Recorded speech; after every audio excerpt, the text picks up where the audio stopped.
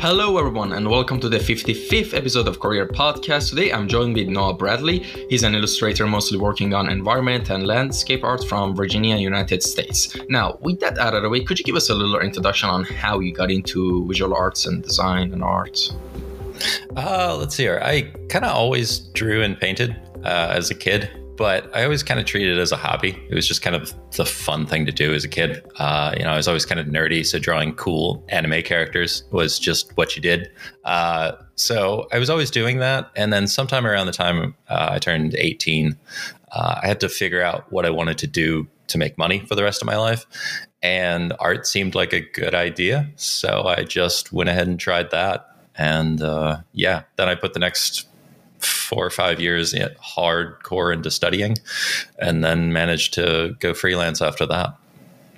All right. And during this time that you were, you said when you were 18, you decided to, go through the art route as a profession.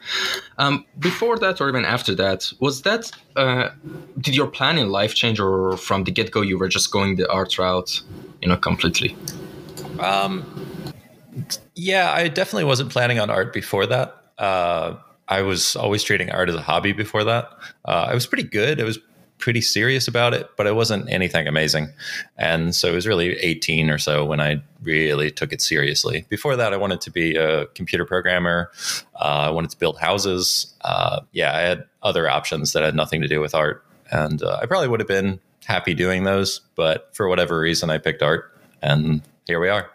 By building houses, you mean architecture, right? No, actually. Actually building houses. Interesting. My dad has built houses his whole life, and I know some amount of carpentry. So, I could always do that as a fallback option. Yeah, I mean, that's a pretty good idea to always have your plan B. But, I mean, like what I'm gathering is because the options you mentioned, like building houses and programming, they're both, like, in a sense, kind of creative fields as well. So I assume that you're just a creative person in general. Like, because I had kind of the same problem when I was younger. I first went to mechanical engineering, there computer science. Then now I'm trying to go full time on art, and I mean that's pretty interesting. Exactly. As long as I'm making something, I don't really care what it is. Like even nowadays, if I'm working on say building websites or something, I'm just as happy as I am painting. It doesn't really matter what I make at the end of the day. I just need to make stuff. All right. And of course, we mentioned in the introduction that your main branch of design is environment and landscape art. But what is your main branch of design that you're focusing on tell us a bit more in depth, basically, because I saw, anyone can see on your Instagram, there's also oil paintings and all of that. But basically, tell us what you're doing. So I do love environments, and I built my career on environments. And part of the reason I did that is I got pretty good at them pretty fast, and people noticed them, and they got me attention really early on. And 10 years ago, things were wildly different online. There were way fewer artists. There was way less stuff to look at, way less competition. And somebody who specialized in environments was extremely rare. There was maybe a handful of us. And so that let me stand out really early, really fast. And that helped a lot because obviously I got a bunch of jobs because people knew me as the environment guy. And that's all I painted. And I loved it. I happened to find out that I loved painting environments. But that said, I really like doing everything. Again, as I said, I like just making stuff. And so I love variety. So lately I've been on a figure drawing, figure painting kick, and I've just loved that. I've done cute art for a while, and I love that. I do oil painting sometimes, and I love that. Just as many different things as I can do. I just really have fun with it. So awesome. And how does your design process usually go anytime you want to start working on a project? It varies. It depends, but usually I go through the process of do a bunch of thumbnails, which are usually done just pen and ink in a sketchbook. And they're really rough, really scribbly. And they're just for me to get ideas down on page. And I rarely show those to people. They don't look like much of anything. but they're really useful for me because I just have to think. And even though they're just done in pen and ink and there's no value or anything, I'm thinking about color and lighting and all that stuff. I'm thinking about what things are, but I'm just scribbling down some shapes to kind of remind myself what those are. And then from there, I do a bunch of digital color sketches. I always sketch in color first, aside from a few times I'll do black and white, but I always sketch in color and usually don't do a line drawing at that stage. I'm usually just painting at that stage. So, from there, I usually end up with a bunch of sketches and I don't finish most of them. I'll pick and choose, and maybe one in every 20 sketches I do, I'll actually bother finishing. My finished pieces take me a long time and my sketches don't take me very long at all. So I try to really be careful about which pieces I decide to finish. Awesome. And now in this section of the podcast, I want to talk about some of the general stuff that you've been doing, some of the activities. And the first thing I want to ask you about is your YouTube channel. And for those who are listening right now, I checked that you've been doing YouTube for a while now, like a decade now at this point. And yes. Yeah, could you tell us about that? What were you thinking how far you think it would go, or, basically how was the journey for the YouTube channel? Most of that decade was me forgetting I had one and forgetting to upload a video for a year because I was really bad at it, and I kind of still am. I'm like that with everything. It's part of that, I need to do everything, is I don't focus on things at all. And so I forget about something like YouTube for ages.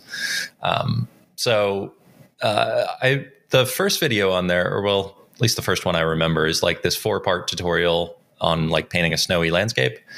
And it turned out to be fairly popular. And it was my first tutorial of any type. I was still a student in college when I recorded that. The only reason it's in 4 parts is that YouTube back then had some 15-minute time limit on videos or something like that.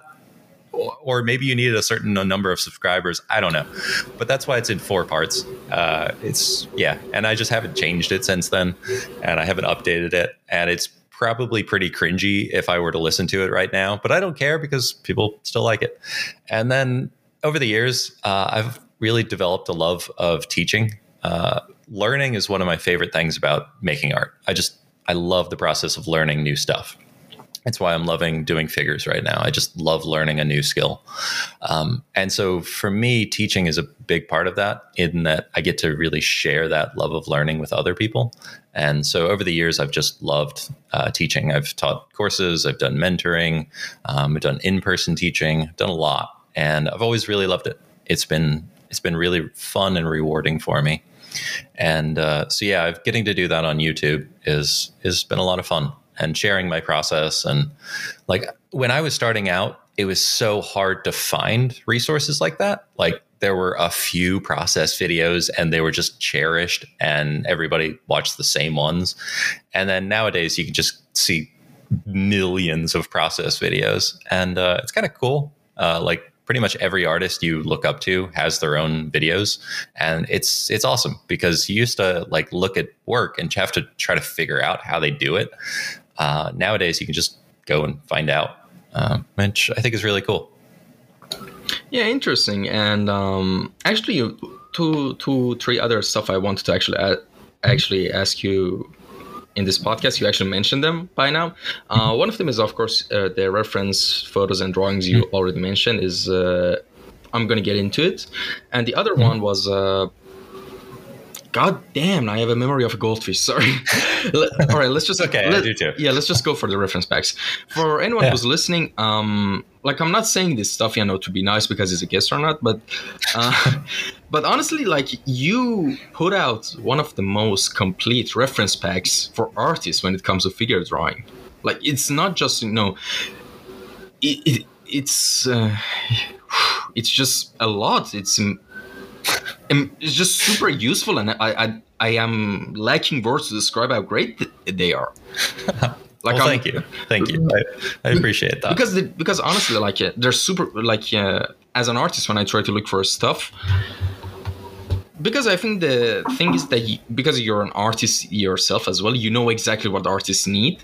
And I think that's one of the reasons that makes the reference packs you make are like super useful and unique and helpful. So basically the reference packs are for like, different characters and archetypes in fantasy. They're like for hands, for just anything. Just go check it out. I mean, I'll put a link to the page in the captions. And another thing I also wanted to, by the way, is there anything you want to add to the reference packs, or is there something you want to talk about in particular? Well, thank you. I appreciate that. Right. The reference pictures has been really fun. I love doing it.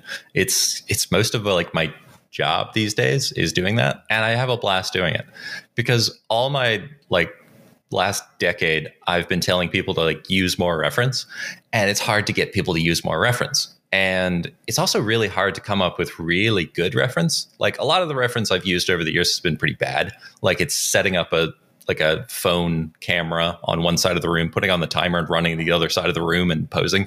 That's how like a lot of my paintings got done. So shooting like actually good reference is hard. Like bringing in a model, setting up lights, having all the gear. Like, I mean, the stuff we shoot with for this reference is like, it's like $6,000 worth of gear. And you can't expect like art students to go buy like $6,000 worth of photography gear for like a single painting. It's just unrealistic. But being able to work from really good, like well lit, beautiful reference makes a huge difference. It's just like night and day versus like what you do without it. And so getting to like give that to people for like $5 is fantastic. It feels really good because I know when I was starting out and I couldn't afford the $6,000 in camera gear, I would have killed to have like a $5 pack of like, oh, well, geez, I can pay $5 and do a painting out of this. It's worth $5 to do a really good painting. So yeah, I really love them. And also like I use them all the time myself now. Like it's a great feeling. Like I hop on my computer and of course I have all my own reference and I just have this gigantic folder of reference to just scroll through and find anything I want to study of. It's a lot of fun. I love doing it. So $5 is super cheap. It is, if you think about it, for something like that. It really is. Like you can't get much for $5 these days, at least, here in America or anything. There ain't much. Like a cup of coffee at Starbucks is going to push it to $5. Like it's sad. So yeah, we do try to keep them pretty cheap just because that's like, awesome. I was an art student. Like I know exactly what it's like. I was cheap as anything, couldn't afford anything. So I get it. And I want to be able to help people in situations like that. Yeah, that's pretty nice. And actually, I have a suggestion that actually came to my mind that I swear no one has ever done this before. Like maybe they've done it a lot, because I Googled it a lot when it comes to like reference packs and modeling. One of the greatest places that I think one of the most that has the most untapped potential when it comes to like poses and references for artists is like if you could like try to find like 2 or 1 jiu-jitsu athlete and like try to reenact different submissions and poses because they're going to be super good for drawing references and especially animations. No one has ever done this. I actually pitched this idea to I wanted to actually pitch this idea to the wife of my jiu-jitsu coach, and because she's really into digital content creation, all that, she's entrepreneurial, and I don't think she would go with it, or anyone would, see any potential in it. But since you guys are artists and know what's it about, I highly recommend like try to actually at least look into it, because that's a good idea. Like for example, I'm gonna write that one. Awesome.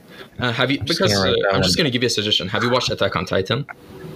I have not actually. That's one of those like gaping holes in my like film like history of like I love film. I love watching movies and stuff, but like there's a few movies that I'm just like, how did I never watch that? So yeah, that happens to be one of them. Yeah, I'm not gonna spoil anything, but I'm just gonna say this: like in some of the fight animations and sequences, like it's super obvious that they reference like jiu-jitsu athletes and moves, and like and it looks so badass and cool, and just I just can't say enough. And yeah, that's just something that I would actually look. I will take a look at that. Yeah, I actually really look forward if there's anything gonna come up from you guys in the future. I do know some local people, so I can talk to some people about that. Yeah, I think you need two people. Yeah, because for one people doesn't work. Yeah. And all right, the next thing I want to ask you about is that one of your creations, the Sin of Man. I've seen it in some of your portfolios and works. What's that about? Tell us a little bit. So I realized pretty early on that a lot of the paintings I was doing were kind of connected in my mind as all part of the same world. And they're all just kind of the stuff I like painting. And it turns out I like painting primal fantasy stuff. Really weird, dramatic, epic, kind of sad fantasy set in kind of a primal, prehistoric, ancient, but modern-ish fantasy world. And it's what I love painting. And so I decided to kind of make a world around that. And so since then, I've done a bunch of paintings for it. And I've written some stories and poems and stuff like that. And it's just kind of been a huge project that has kept me going for a long time. And it continues to fascinate me. I haven't gotten bored at all of painting this stuff. And it's a weird enough world that I can kind of fit just about anything into it, which is also pretty great. And I can also tell a lot of stories on it. And so I've been working on some more short stories as well as some longer format fiction. And it's a really fun thing and a really weird, cool world to paint. A little something different than most people. Mm-hmm. Awesome. And all right, the next thing I actually want to talk about is, this one is the thing that I forgot like a couple of minutes ago, that about Art Camp. And I think that's basically the website you post like your courses there. Well, tell us about that as well. Yeah, I started Art Camp. It's probably like 7 or 8 years ago. It's a long time. I'm getting old. And it was the original concept from it was that I realized that a lot of art students during the summers would just stop making art when they're not at school. And I was like, well, that's a lot of wasted time. You guys can learn a whole lot if you spend your summers working. And I realized that from my own experience. When I would, go home from school, I would work all summer to get better. And that's where I learned a lot of the skills that I acquired. And so I kind of developed this boot camp of what are the best ways that I found to study? What are the studies that got me to improve the fastest? And what was it about those studies that you need to pay attention to, you need to focus on, and what are the mistakes you can do and all that kind of stuff. And so I put together this course.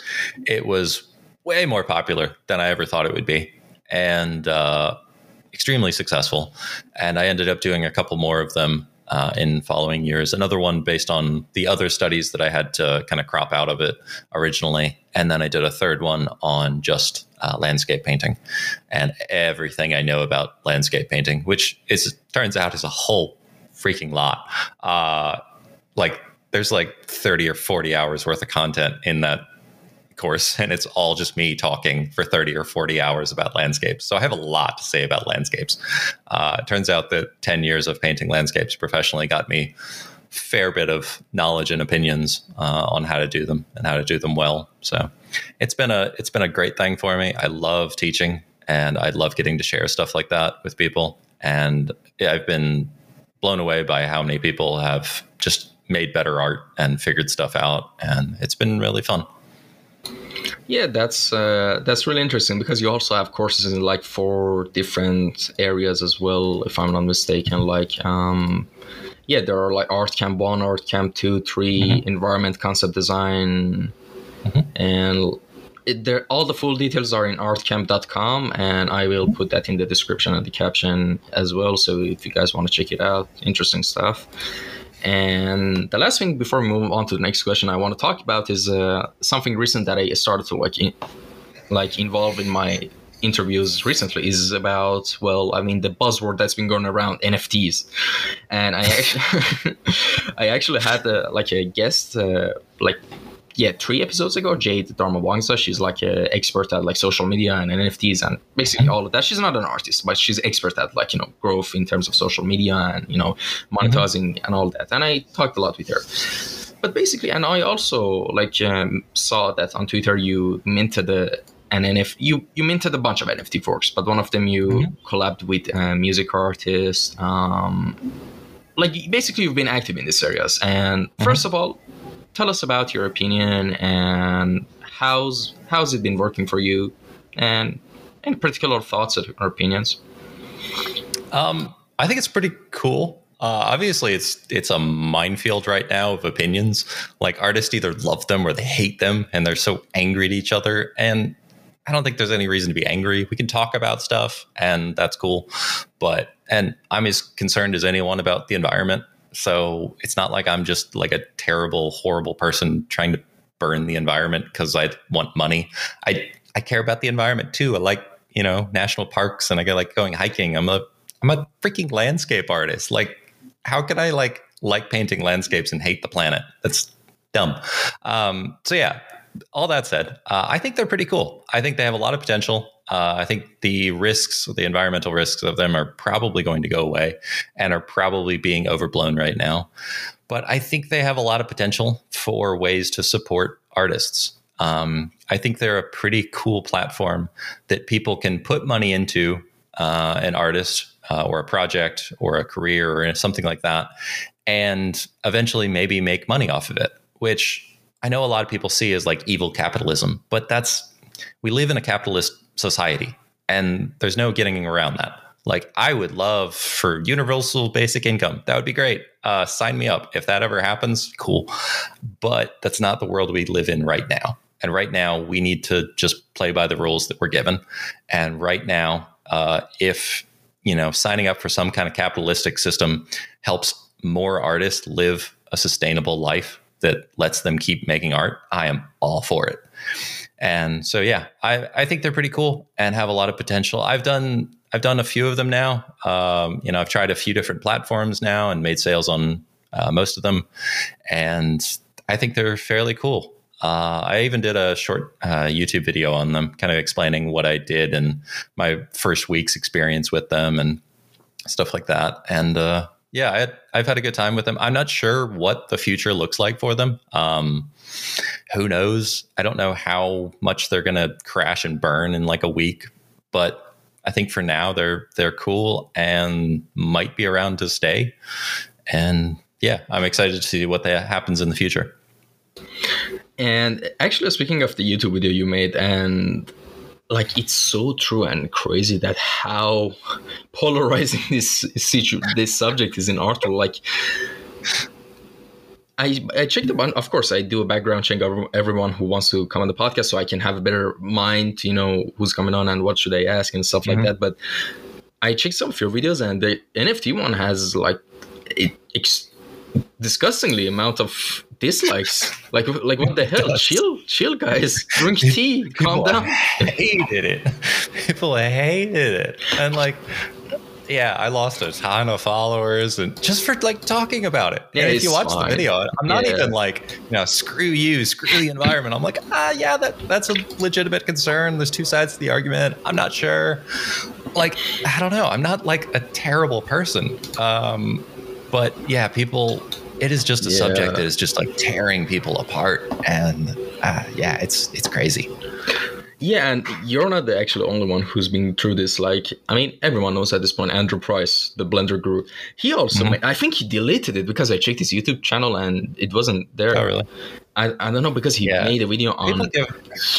People give him a really hard time too, and it's so ridiculous. He's a nice guy. Like, leave him alone. He makes donuts, 3D donuts. He's not a bad guy. Yeah, and basically he made an NFT video explaining about and actually I think the video was, it makes sense now. He focused on the environmental aspect of it, and he basically tried to like raise points that, hey, it's not that much, and it actually isn't. And I actually discussed this subject, and I will keep discussing this subject in the future to raise more awareness about it. But basically he got their like to dislike ratios were crazy. Even like worse than your video, it was like 3 to 4 or something. It was really bad. And he never like here's the thing. I actually like there's data out there right now. I mean, you can check it. You can fact check what I'm saying right now. But I even mentioned this in the last episode, which is not still uploaded yet. I mean, so that's kind of wrong to mention it. But anyway, that's not the point. The amount of like the carbon emissions that NFTs and basically cryptocurrencies all basically produce, like contribute to the whole carbon emission of the whole environment of this planet is like out of everything, like less than 1/8, like maybe 6, like 0.6 or 0.8, or at most. I think one place, like I checked a couple of places, I think one of the places at the very most was like 1.2%, and like 45%, 60% were like from animal factor farming. Right. Like there's so much worse stuff happening in the world, and you're trying to like raise the flag of like, I don't get it. Honestly, I don't get it. Yeah, I think people get this really strong tunnel vision when something gets trendy and they can't see anything else. And sure, something can be a legitimate concern, but it can be a pretty tiny thing, like in the grand scheme of things. Like there are causes to fight, totally. But it's not the only thing in the world. And you also like, just because somebody disagrees with you, like doesn't mean they're an evil person. Like that, you know, there can be different opinions, and I think that should be allowed, and we should talk about this stuff. And I don't know. Yeah, exactly. And I'm just going to rephrase a quote from like one of my previous guests that I mentioned her already, Jade. And about NFTs, she says that for brands, it's the biggest loyalty tool to engage your customers to keep coming back. Imagine your customers all had a small piece of ownership into the brand. They would feel understood and heard. And also, for her, NFTs are not a way to make a huge amount of money. It's finally the solution. Now, this is an important one. It's finally the solution to bridge the wealth gap for anyone creative. That I think explains it very well. I really like that saying. Yeah. And like there's people, it's like, I mean, of course, it's obvious. I've like dived into the like this whole rabbit hole of NFTs for a while now. And also Gary Vee said something really interesting that what this is actually makes a lot of sense, and it's true, is that he says that the whole attitude towards NFTs right now are really similar to attitude towards internet in the early 2000s, where it's a fad, or even when people, if anyone at that time like were into online dating, they would be like there would be a stereotype of cliche of fat loser in their like mom's basement or something like that. And like even the big companies, Fortune 500 companies, were like, internet is like a scam, it's a fad, it will go away, it's just for tech nerds and blah blah blah. And look, here we are.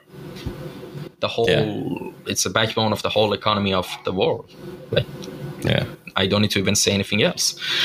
And I think it's the same with NFTs. And just one last thing to mention about NFTs, I noticed actually recently, is that for works, I mean, of course, I checked some of your works and your NFTs, and they're kind of like, you know, landscape, like mostly artworks, you know, digital art.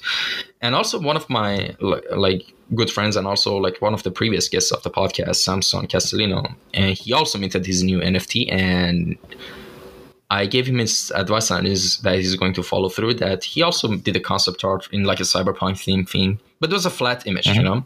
Of course, flat images sell as well as NFTs, but the trend now in NFTs is that the visual effects super important. Like, for example, like imagine one of your artworks with like added dynamic elements like clouds, like maybe a dragon, maybe thunder, you know, something like that. Man, that's just my observation. Maybe I'm wrong, but that's what I'm seeing, is that those kind of type of stuff sell a lot more and, you know, get more attention. Like that seems to be the trend right now. It definitely does. Awesome. And all right, let's go to the next question.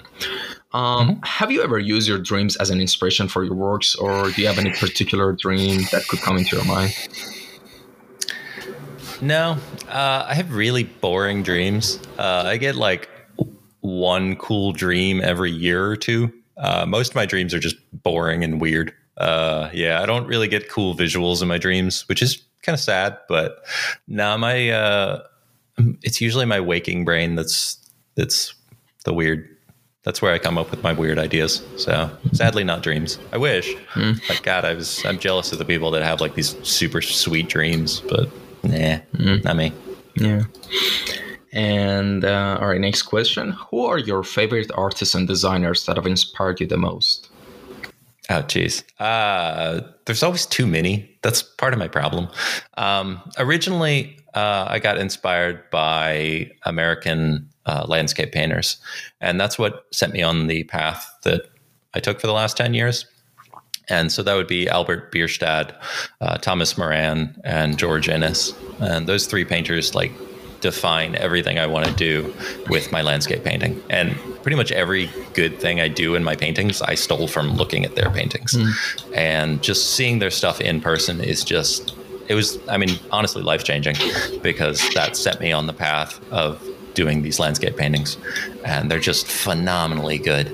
And yeah, so I, of course, still look at, current artists and stuff. And the problem is there's just too many of them. I cannot remember how many good artists there are. It's just, I see a painting and I've never heard of this person before. And it's like phenomenal. It used to be when I was starting out, like 10 years ago, you knew pretty much everybody, pretty much anybody making this kind of art, you knew. It was a small circle. And in the last few years, it has just turned into this gigantic thing, and I can't keep track of people anymore. Like I know a few of the people that I looked at, 5-10 years ago that are still doing this. And of course I still love their work, but there's just so many these days that I can't keep track of everybody that's awesome. All right. I mean, that's actually the question that everyone has problems with when I ask them, because they're like too many, and I mean, yeah, it's kind of understandable. It's like, I don't know, asking me what's your favorite video game of all time. I'm gonna probably just pause for like 30 minutes and just can't come up with any answer. But yeah, it's kind of crippling when you have so many favorites. Yeah, there's so many good ones. Yeah. And all right, what is the main subject of your artworks, and what made them interesting to you? Now, what I mean here by artworks, I mean the artworks that you personally do for yourself, not the artworks you're commissioned or you have to, draw. Sure. So yeah, what are those? So most of my personal work goes into that project we talked about, The Sin of Man. And with that, I get to explore a lot of themes that I find interesting. I find early people interesting, as in like our ancestors 50,000 years ago and stuff, and how they lived and that. So I get to explore some themes around that.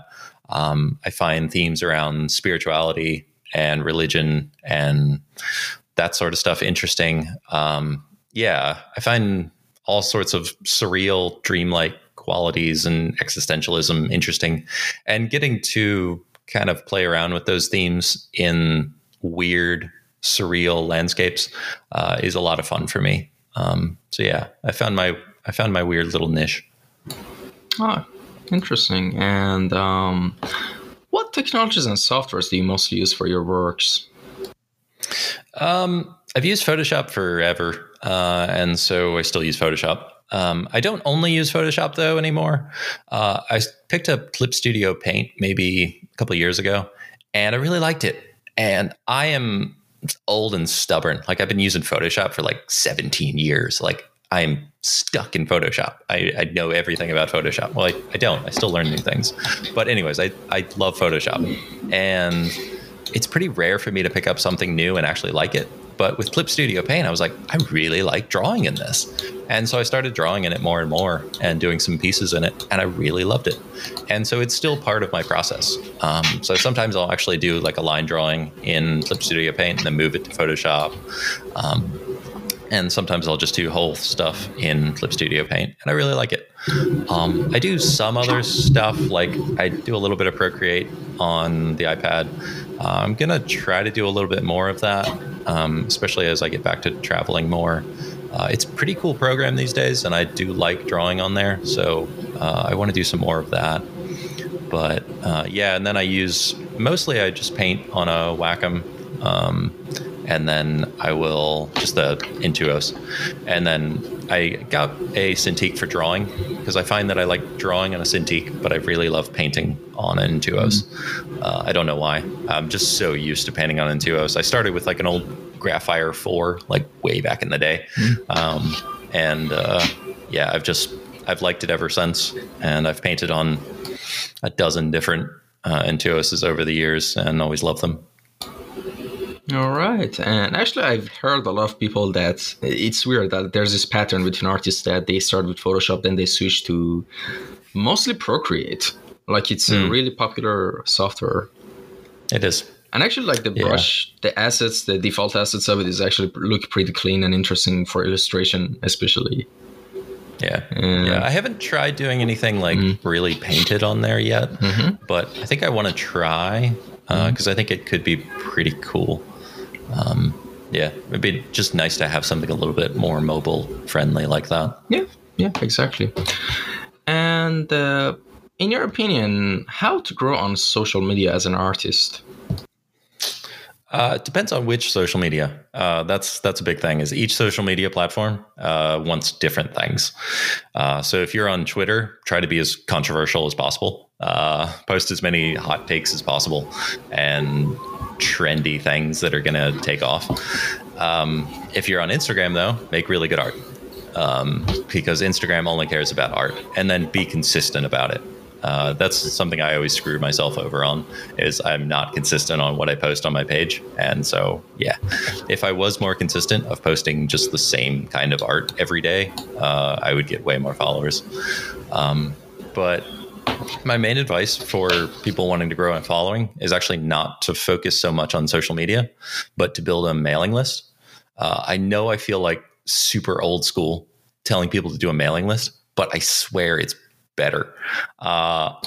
Like even when I did a mailing list years and years ago, it felt like doing something super old school then. So I can't imagine what it's like now, but mailing list is so much better. They can't take it away from you. Like I grew a giant Facebook page back in the day, and then Facebook changed, and then nobody sees your post on Facebook anymore. And so all that effort, excuse me, into that page is basically wasted. Whereas they've pretty much never done anything to really take away your mailing list. Like sometimes Google will filter your emails and that sucks. But for the most part, your mailing list is the most persistent way to stay connected with fans. And so I tell everybody to start a mailing list. And it doesn't have to be much. You don't have to send out stuff all the time, but just make something free and get people to sign up with their email, and boom, you're going to start growing a mailing list.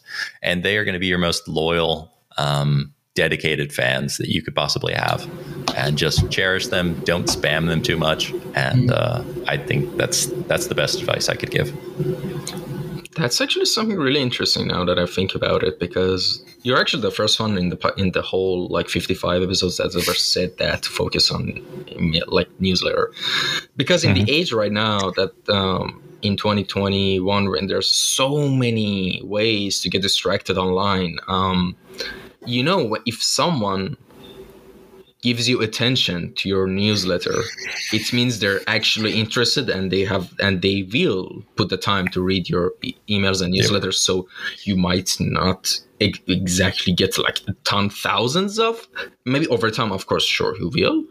But the ones you get will be your audience, which is super, super important, because most people, when they try to measure like the success of a movement or a page or anything, they just see the following list, that's the real thing. But they don't understand that the real number that kind of it's invisible in this social media is the amount of actual audience you have. So I think focusing on building that up, like basically quantity over quality. I said that wrong. Quality over quantity. Right. Yeah. And definitely that's the main thing. Like, for example, right now, I've been doing this podcast for a year now, and this I genuinely love it, and I'm doing it because I like it. It's my passion project. And by now I have like on Instagram like 144 like 5 followers, and on YouTube like 22 subscribers. Do I care a lot? Yeah, of course, it would be nice to get a bigger audience, but no, I don't care, because I have like a consistent 15 to 20 people who listen and give feedback, and that's much more valuable to me than like, I don't know, I have 2,000 followers, because I have genuine like connections and audience right now. Yeah. That I know will eventually grow, and I prefer that long, steady growth of audience, or like the sudden boom of virality of, I don't know, views and followers. Yeah. So newsletters is super interesting. Like I'm actually interested now to think about it. Yeah, I mean, I have fairly large followings on social media, but I care a lot more about my mailing list followers, even though it's a smaller list, because I know I know they love my stuff. I know they're going to buy my stuff when I put something out. Yeah, it's a great thing, and it's the best thing I think to focus on. So yeah, and of course with the rise of and popularity of NFTs, it will breed more potentials for it. I think you can already imagine what I'm going with this. Like your followers or fans or even people, they can buy like a really cheap social token, like NFT token, a special token from you, and maybe later in the future events and stuff like that, with that token they could be involved in it. So the future kind of looks interesting. Hell yeah. Yeah. All right. And next question. Any advice and tips for a good portfolio and resume for artists? Depends on the kind of work you want to get. So I would figure that out first. Who do you want to get hired by? And then figure out a portfolio from there. So a concept art portfolio is going to look way different from an illustrator's portfolio. So my portfolio, for instance, if I was trying to get work, would be a few really nice finished pieces showing exactly the kind of work I want to get hired to do. So that's why for most of my professional career, my portfolio was a bunch of really dramatic, striking landscape illustrations. And that was my portfolio, and that's what I based it around. That's what I got hired for. I didn't show a lot of concept art, so I didn't really get a lot of concept art gigs because I didn't really want them. I wasn't going after that. But if you want concept art gigs, show concept art, show actual useful concept art. So process work, show variations, show all that kind of stuff. So figure out the kind of work you want to do and then tailor your portfolio based on that. And then make sure you only include your best stuff. That's another mistake I see all the time is people just include everything they've ever done, and you don't need to do that. Just include the best stuff. Exactly. And usually what everyone tells in the end that, put your best stuff. But a tip that I heard a lot that I think is super useful is that they say put your first best stuff at the top, second best stuff at the bottom, third, fourth, and go sandwich them. Like the middle one should be like your least favorite work. Yep. And that's the order usually people say to do that. But basically quality over quantity all the time. Oh, yes. And what are you working on right now that you can tell us about? What kind of project is it? Of course, if there's NDAs involved, of course, sure, we can skip the question. I'm actually not doing any professional work right now. I am mostly unemployed. I'm working on, obviously, the reference picture stuff that we talked about. And so that's actually a fair bit of my income right now is just making reference. And it's fun. I love doing it. So I'm just doing that these days. And then as far as art goes, I'm actually just doing figure studies. So I've been studying figures pretty consistently for, like 5 or 6 months now. And a lot of studies, so there's hundreds of drawings. And now I'm getting into figure paintings and having a really good time doing it. I realized that I put it off for the last 10 years, learning really how to paint great figures. And so I'm finally getting around to that I just want to paint really great figures. So my days are actually mostly studies these days. I'm going back to kind of the student phase, and it's been so much fun. I love it. So I've been doing a bunch of studies and posting them online, and it's a lot of fun. Awesome. And what area beside the area you're working on right now would you be interested to explore and learn in the future? What I mean by that question is, imagine you, for some unknown reason, right now you had a lot of more extra free time, and disregard the fact that anything you wanted to do in that free time didn't cost anything. It's a hypothetical, question. Sure. In that free time, what would you do? Or it could be learning anything. It could be anything. Probably right now, because of COVID making the world an annoying place. I would love to get back to just traveling and shooting photos all over the world to share reference pictures of those. Because that's actually how reference started. Was I was traveling the world. I would shoot all these pictures as I traveled for my own reference collection, and then I shared those with people. And I would love to get back to that, of just traveling to countries, going on these crazy hikes, and shooting all this stuff and sharing it with people. That would be my dream right now, and I would love to get back to that. Yeah, that sounds really fun. Everyone's just wants to get out of their hometown. It's getting a little stir crazy here. Yeah, and actually, thanks so much for actually mentioning that, because it made me reminded me of something. Like in their reference photos that you actually did, it's not just only poses; it's just locations, canyons, waterfalls, like jungles, mechanical references. Like this. It's complete, and I think it's going to be more complete in the future. So for anyone who's interested in like crisp, clean, like nice references for their works, I mean, I highly recommend checking it out. I'm gonna put the Instagram caption of the page in the Instagram like ID in the caption, so we can, it's more easily accessible. And well, with everything out of the way that we've been talking about, could you please, to conclude basically everything we discussed, could you please give us a roadmap for someone who is zero in visual arts and design and want to get to the place you are in terms of skill sets, like basically where to start, best tools, softwares, courses, books, anything. Like, give us a roadmap, and what steps would that roadmap include? I think most of it comes down to get really, really good at the fundamentals of art. And a lot of this other stuff will figure itself out. You'll never go wrong learning your fundamentals and learning them really, really well. Getting really good at drawing, getting really good at painting, really good at values, lighting, color, all that stuff, getting phenomenally good at them. You can pretty much do anything after that, and you can figure the rest out. And so that would be my priority, is telling people to study those things. And those things you can study kind of on your own fairly well. There's pretty good classes on it, but study from reference, study from old masters, do imaginative work, but work on those fundamentals. And as you do that, you're probably going to find that you start doing a certain kind of work, and that's the stuff you're going to enjoy doing. And then you're going to end up doing more of it. But having solid fundamentals means you'll have a good portfolio. It means people will notice you when you're doing this stuff. And it means you have the flexibility to take your career any way, any direction that you might want to take it. So yeah, that would be my main thing, is drilling in on those fundamentals. I think people get too specific too early on, that they want to paint XYZ and they want to learn this fancy Photoshop trick, but they don't know, basic fundamentals with values. And that's my big thing, is just drilling home those points that you never get away from the fundamentals. I'm still learning them and brushing up on them. And that's the thing that gets you better at art, is working on those basic fundamental skills. Yeah, I mean, that's actually super important, because I'm actually more, I've always wanted to get into digital art, and that's actually always been like my calling, like why I gravitated towards the visual arts and stuff. But the thing I started with,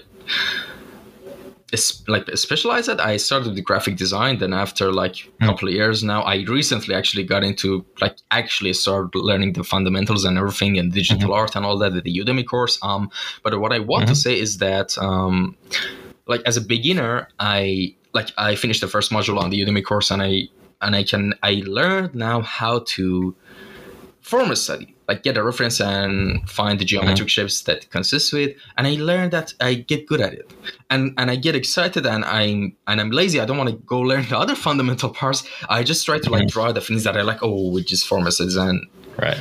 And yeah, I mean, it's a common thing that everyone kind of trapped, that everyone falls into. But the major thing is that, as you said already, that to focus on the fundamentals, get a good grip at them, and things will just fall into place if you just practice and move on. Just do what you love, and things will work out. It doesn't need to be a chore or something. And well, thanks so much for coming by. Where can people contact you if they had a question?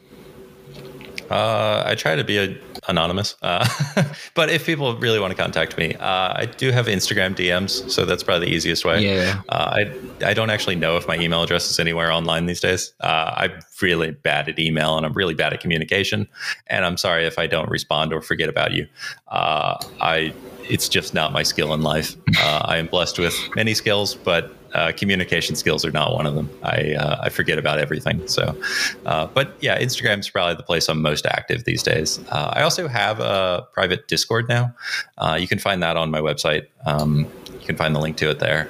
But I have a little tiny paid Discord. It's like $5 a month. and it's a tiny community, but we all hang out and chat and talk about art. And I'd hop in there and do some critiques occasionally. And we got an art challenge going on right now, and it's a lot of fun. So that's the place. If you actually like want some one-on-one connection with me, that would be the place I'm at right now. Awesome. Then I'll just put the Instagram caption of your page, so if everyone wanted to message you, they could easily do that. And with that out of the way, thank you so much for coming by, and thanks to everyone who tuned in and listened. And take care, everyone. I'll see you guys in the next episode. Bye.